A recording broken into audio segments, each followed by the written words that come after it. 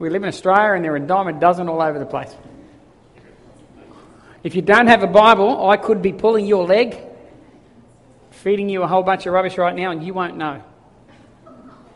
It's true. That's why I suggest bring your Bible, people.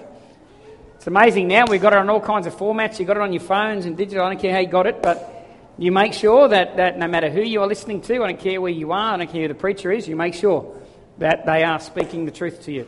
At the end of the day, you are responsible for your spiritual growth and your walk with God. We are here to assist and help, but responsibility for my walk with God falls on me. I'm not going to be able to stand before God and say, but I read this great man of God's book and he said this, and so I did all this with my life, and God goes, yeah, but it wasn't even right. Anyway, if you've got a Bible there, Joshua chapter 1. Last week, we began to talk, we shared a little bit about the building. So those of you that weren't here, best way to get that information is jump on last week's podcast on iTunes, arisechurch.com. And you'll jump on there and listen to last week's message. It was absolutely fantastic. You'll love it. And when you finish with that one, go back and go, oh, hang on, I meant Arise Church Canelabar, not the guy over in New Zealand. And then click on mine and listen to my one as well. And he is, by the way. I often hope that people will jump on his one and not see his name and go, wow, that guy can preach. Like, no, that's fantastic. But anyway, I can't plagiarise any of his messages either, because if some of you do listen to him, I'll just... Truth, doesn't matter who says it.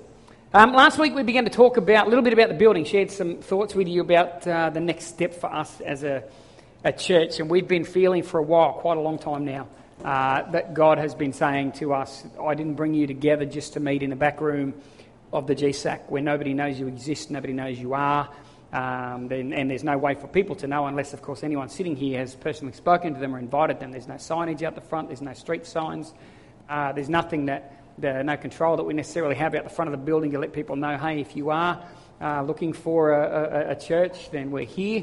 Or, if you don't yet know Christ, but something moves upon your heart, the Spirit of God moves upon you, and you want to go somewhere and find out more about God, and you woke up Sunday morning and you went for a walk or whatever, you wouldn't find us.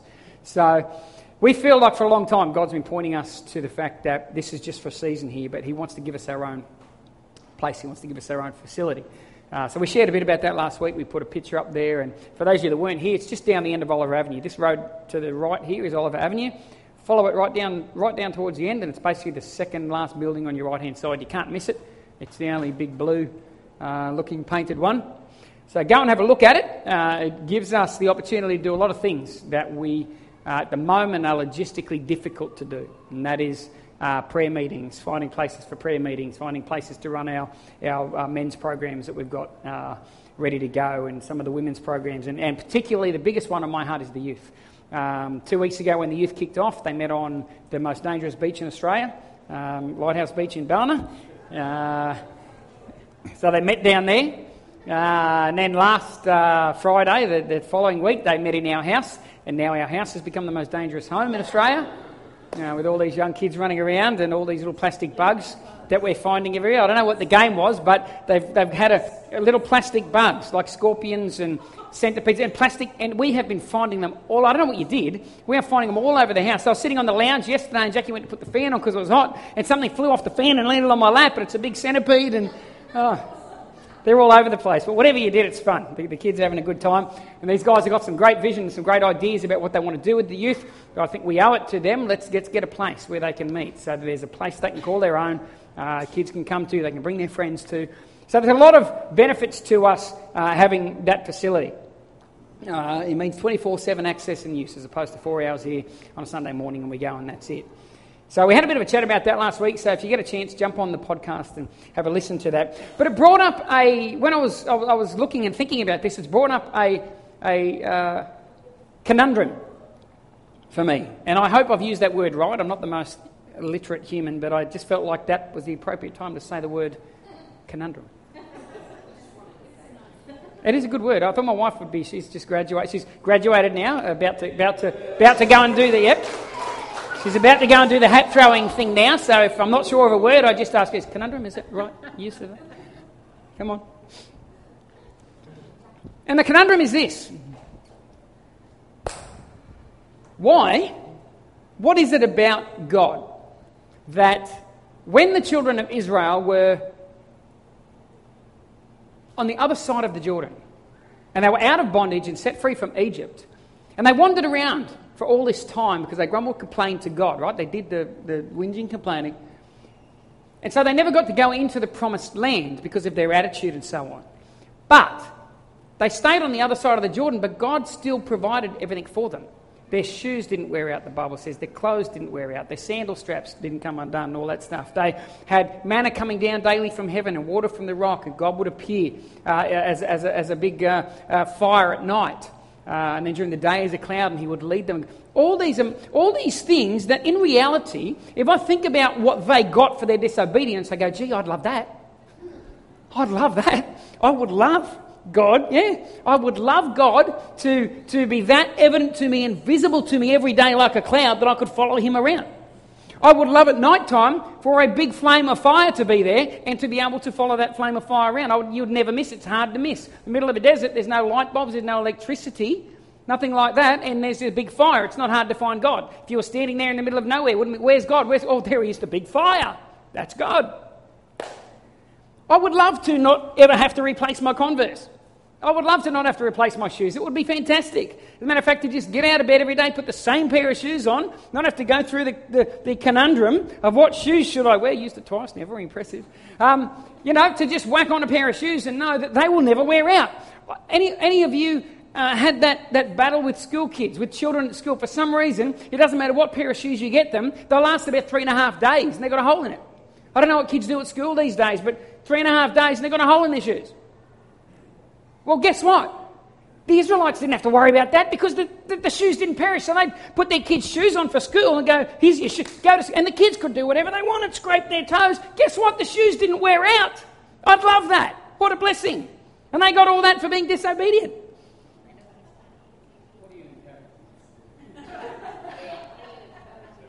I'm getting to my point. I'm not encouraging you to be disobedient. But I'm saying that is the conundrum. They're over here and they're not doing the right thing. And all these blessings, what we would perceive to be blessings today upon them. Manna from heaven every day, water, everything's happening there. But then when they cross into the promised land, when those who are obedient and say yes to God get the opportunity to go into the promised land, what happens in the promised land? All of a sudden, all these things that were provided and given to you on a day, now you've got to work for them. It doesn't seem to make sense, does it? It just doesn't seem to make sense. It's kind of like a blessing flipped up the other way. You would think that this is the blessing, but God's going, no, this is not the blessing over here. The real blessing is over here. The real blessing means that you have to do something. In order to attain the real blessing, you're a part of this process.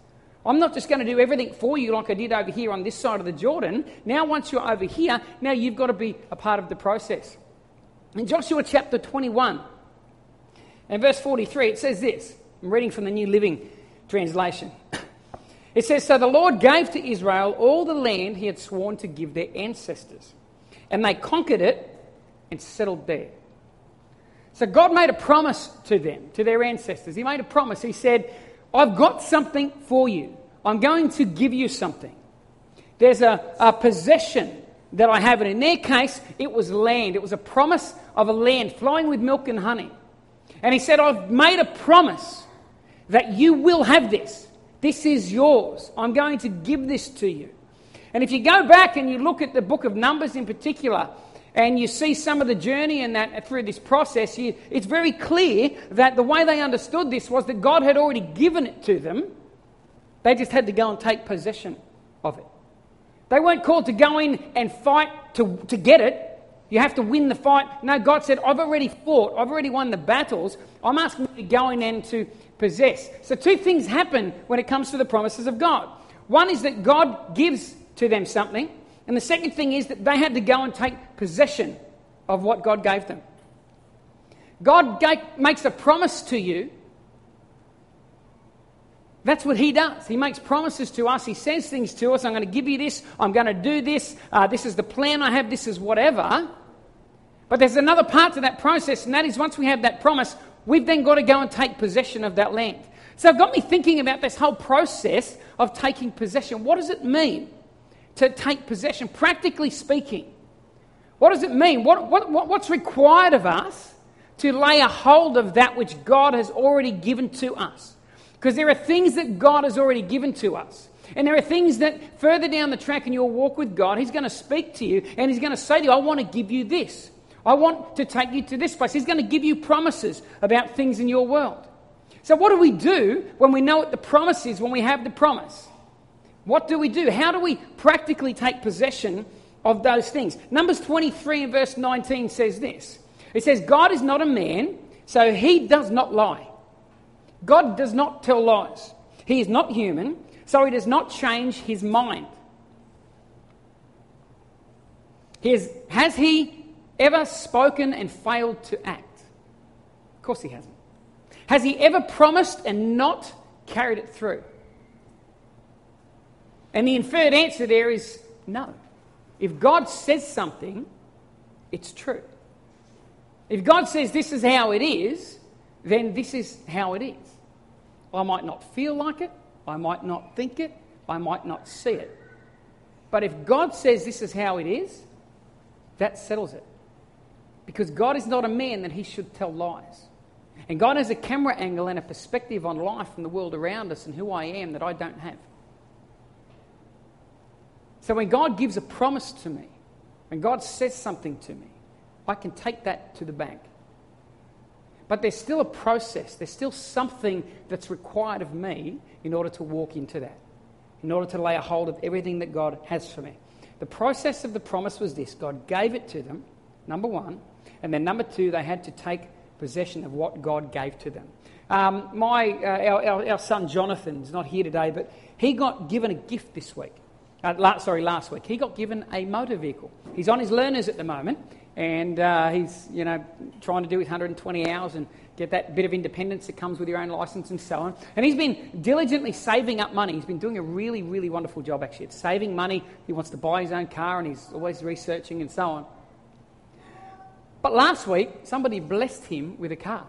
They gave him a motor vehicle, running with about a few months, 6 months, whatever registration on it. They gave him a car.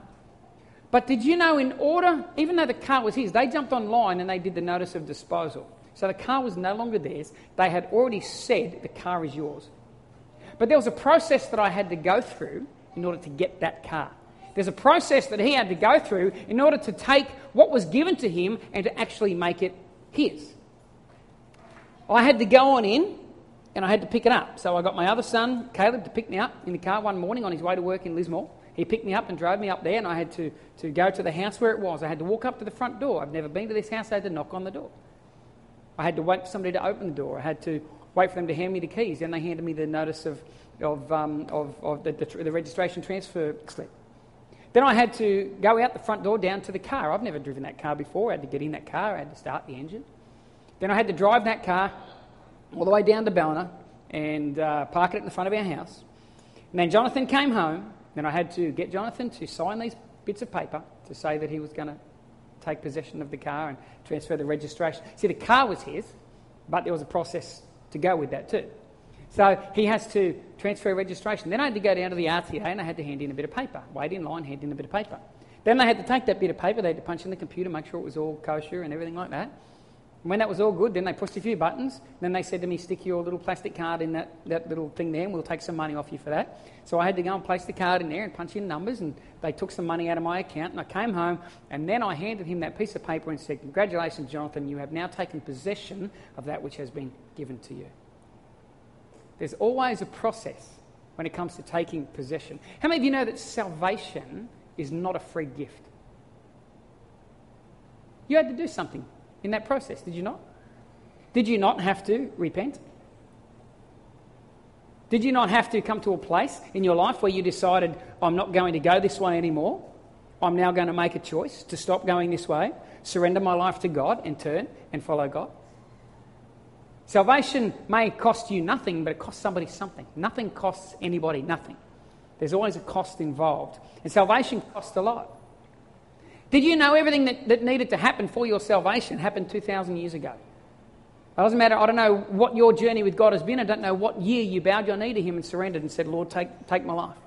Do with me what you will. Lead me, guide me.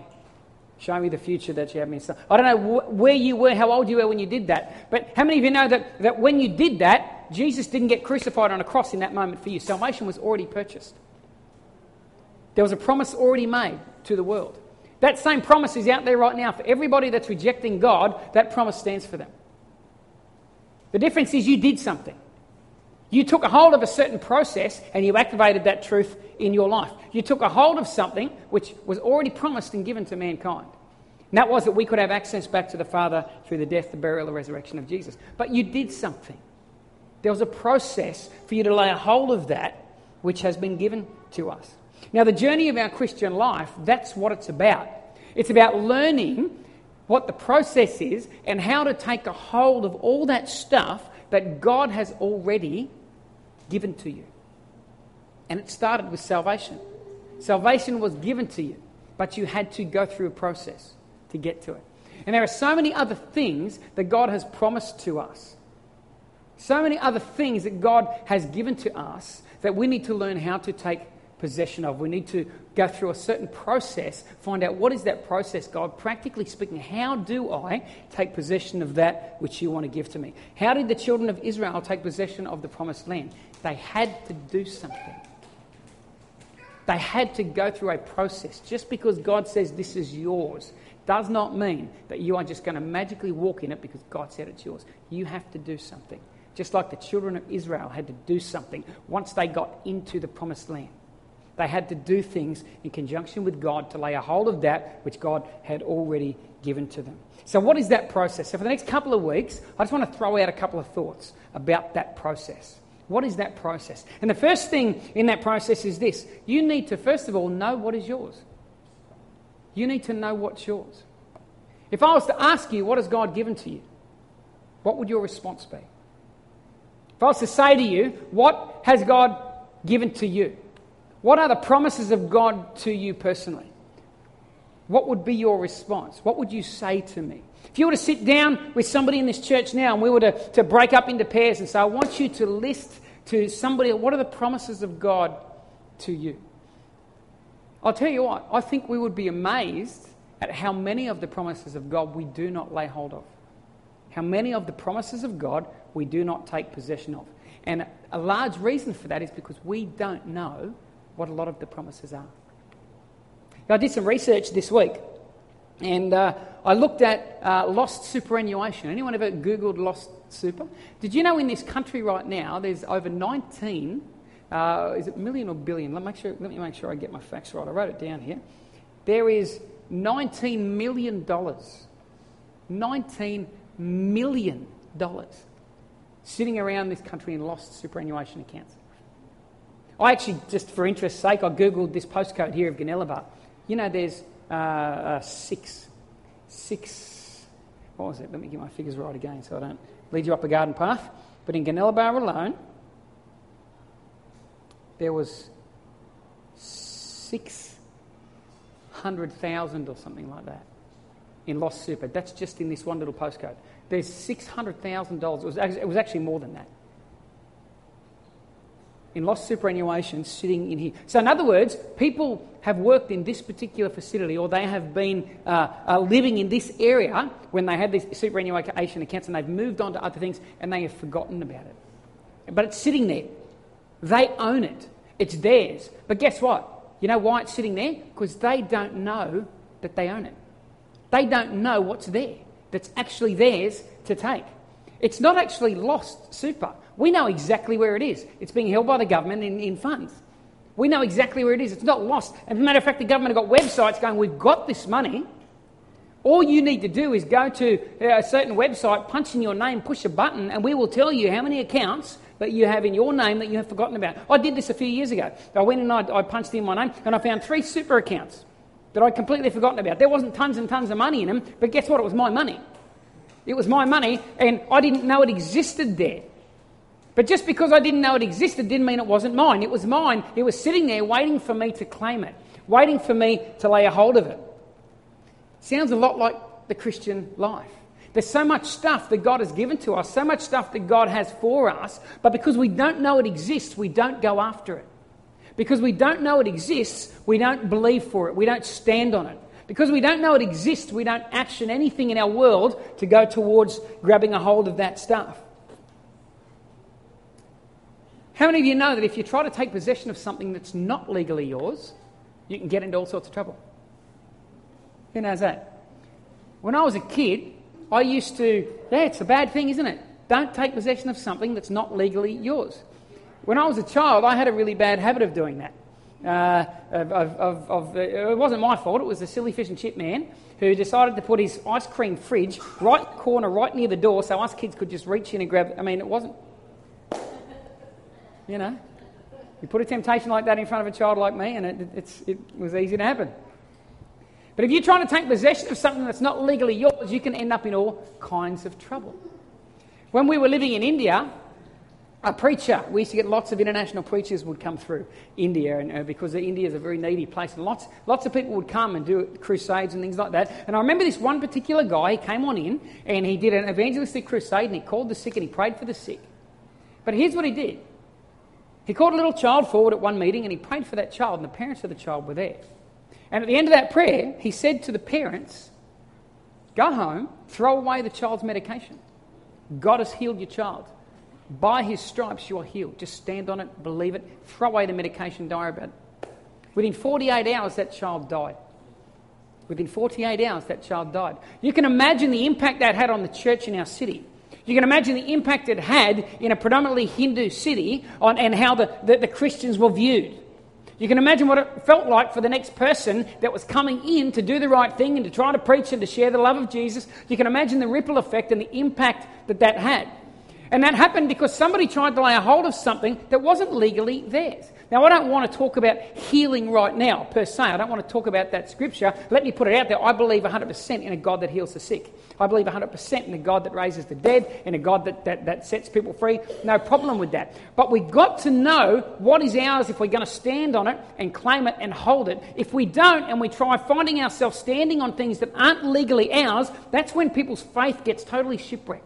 That's when the name of God gets tarnished, because people want to wave promises out. Hang on a second, go back, have a look at that. Is this really for you? Is this really what God is saying? So we need to know what is ours, so we can stand for what is ours and avoid the excesses of standing for things that aren't necessarily always ours.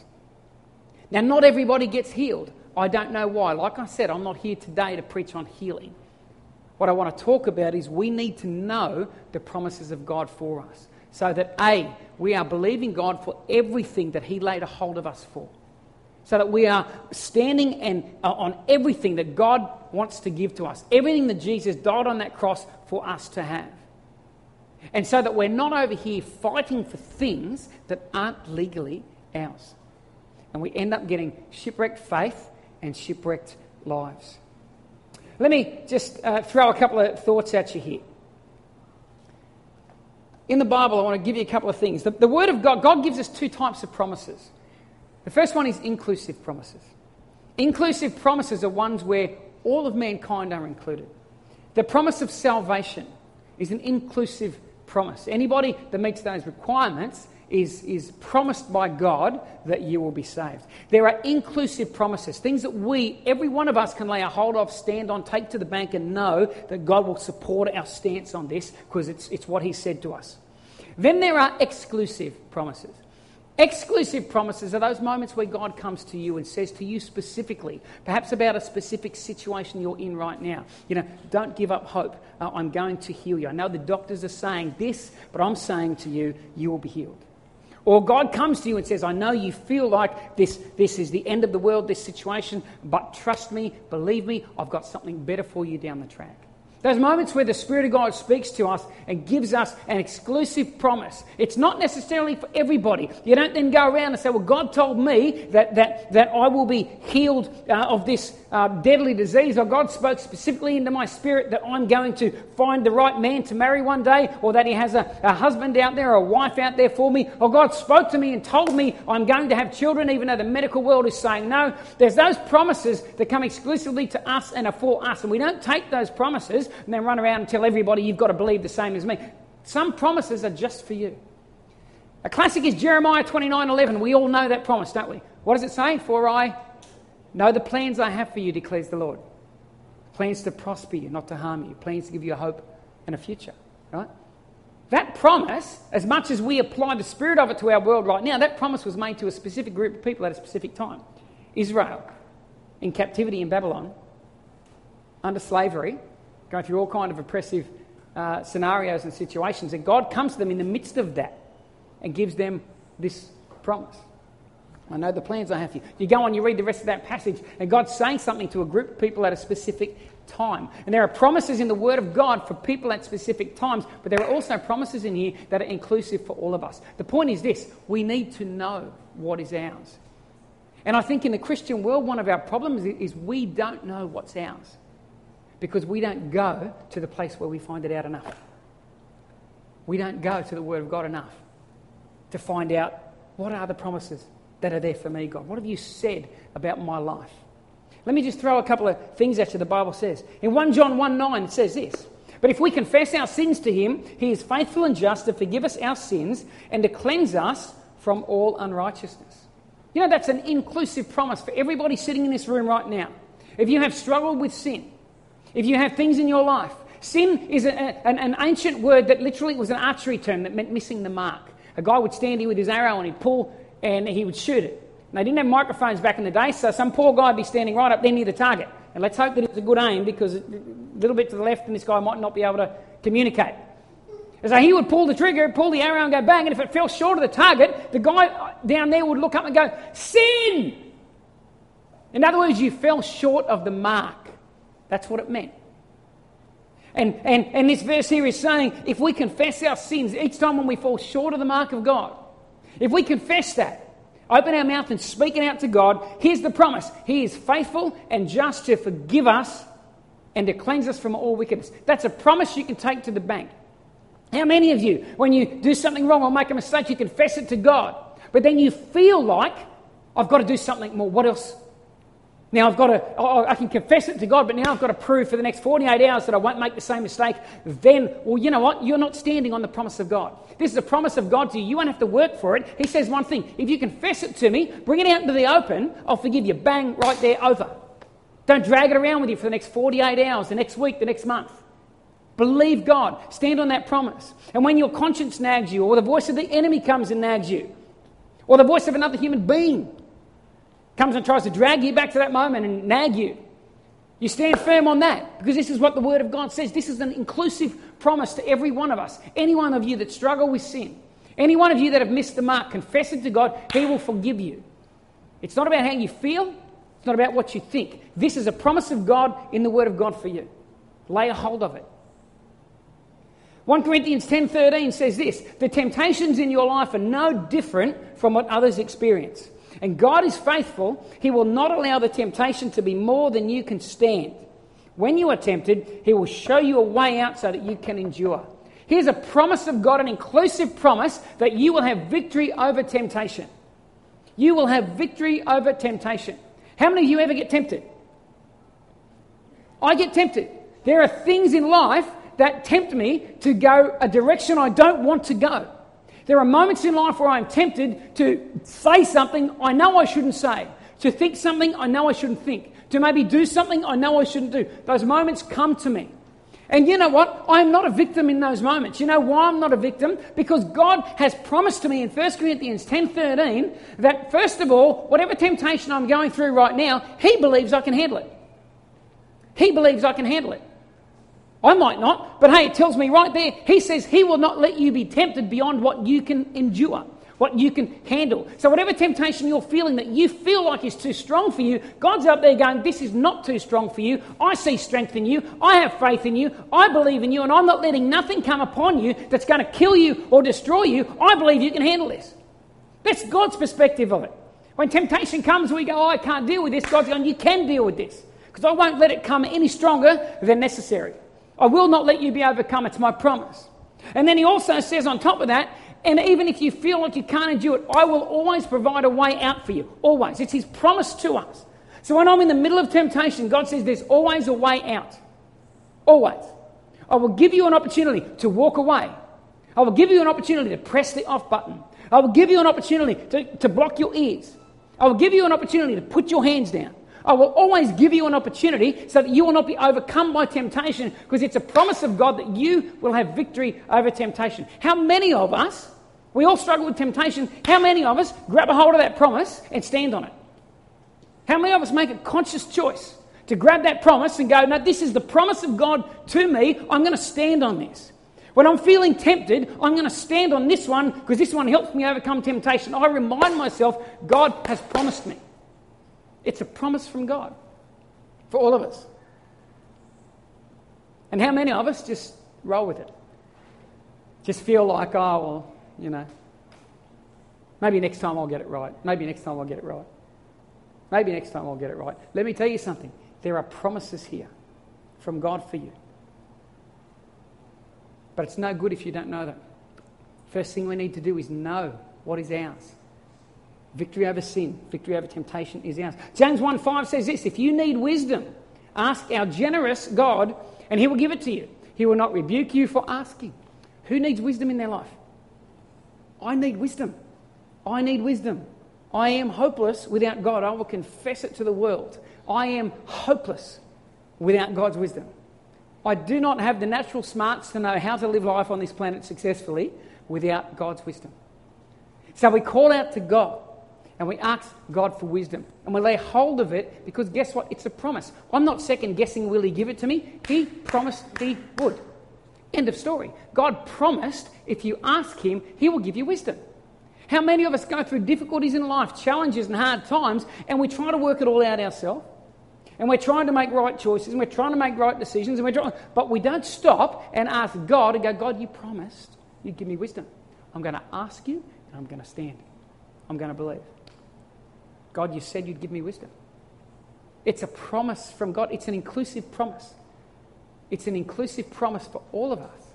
Ask God for wisdom. How many of us go through the most difficult situations of life living as if that promise doesn't exist? We don't even ask him. We don't even ask him. Acts 2:38-39, this is one of my favourite promises in the Bible. Peter replied, each of you must repent of your sins and turn to God. This is when Peter preached and the crowds gathered together on the day of Pentecost. He says, each of you must repent. The crowd said to him, what do we do? He said, you must repent of your sins and turn to God and be baptised in the name of Jesus Christ for the forgiveness of sins. Then you will receive the gift of the Holy Spirit. This promise is to you, to your children, to those who are far away, all who have been called by the Lord our God. Did you know the Holy Spirit is a promise from God to you? If you have repented, if you have turned away from sin, if you have given your heart to God, guess what? God has made a promise to you. The Holy Spirit resides inside of you. It's a promise from God. What a great promise. In the beginning was God. The Spirit of God hovered above the waters. And now the Spirit of God decides to hang out inside of you. What a great promise. There are so many promises in the Word of God for us. The problem is, we treat this like any other book. We treat it like any other book. Matter of fact, I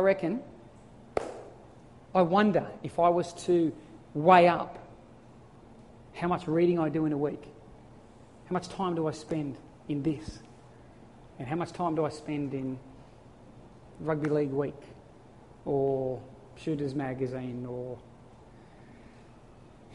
New Idea, Northern Star. There's some Yet here I have here some wonderful, precious promises from God. Things that God wants to say to me, things that God wants to reveal to me. This is like a book full of your promised land. And how many of us don't know what is ours because we just don't prioritise our time in the book. We don't go and look and search through it and find what God... Let me tell you something. How many of you have ever done a lolly hunt for kids? Anyone ever done a lolly hunt? I used to love lolly hunts. Not that I eat lollies, but you know what you do in a lolly hunt? Here's what you do. You go out when the kids are all in the back room and you go out and you scatter lollies around the garden. Yeah? And you put them everywhere. And then you come in and you say to the kids, lolly hunt! And the kids all run out and they're running all around trying to find lollies. You know, when you do a lolly hunt, here's the thing. You're not trying to hide the lollies from the kids. You're hiding the lollies for the kids. You know, there's so much stuff in here for you. God hasn't hidden it from you. He's hidden it for you. To get into this book and to discover. To find out who you really are. Who are you really? You're who God says you are. To find out what God has for you. To find out what God's plans are for the world, His purposes. It's all in this book here. Let me just give you a couple of really quick facts about the Bible, then I'm going to finish up. You know, wars have been fought over this book. Wars, literally. If you've got a Bible there, just hold it in your hand for a second. Put it in your hand. Wars have been fought over this book. Nations have gone to war. Civil wars have taken place over the words in this book. It's powerful. I've never heard of a war over New Idea or the Northern Star or the latest Tom Clancy book. But there have been wars literally fought over this book. People have tried throughout history to eliminate its presence from entire nations. Why would you do that? There's got to be something about it. Got to be something about it. There are nations in the world where people gather around 1 or 2 pages in groups under a candle because it's all they got. They don't even have Bibles in their own languages. But they've got 1 or 2 pages and they gather around that like a church. And they read and read and read. And that's all they got. But you know what? They're hungry for it. They're hungry for it. They want to know what God's Word says. They want to know what God's Word says to them and how they can find God through His Word. There are nations of people who are crying out for it to be translated at the moment. Still not translated into all nations.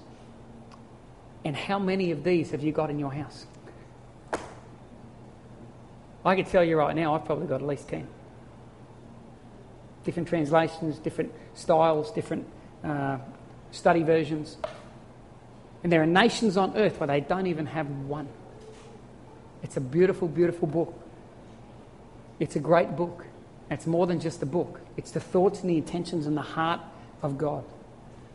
Wycliffe Bible translators estimate that there's around 180 million people on planet Earth who have no Bible translated in their mother tongue. 180 million people still don't have a Bible in their language. Another 1.5 billion do not have access to the full Bible in their mother tongue. Just a book or a few verses or a few pages. This book you're holding in your hand, let me give you some facts about it.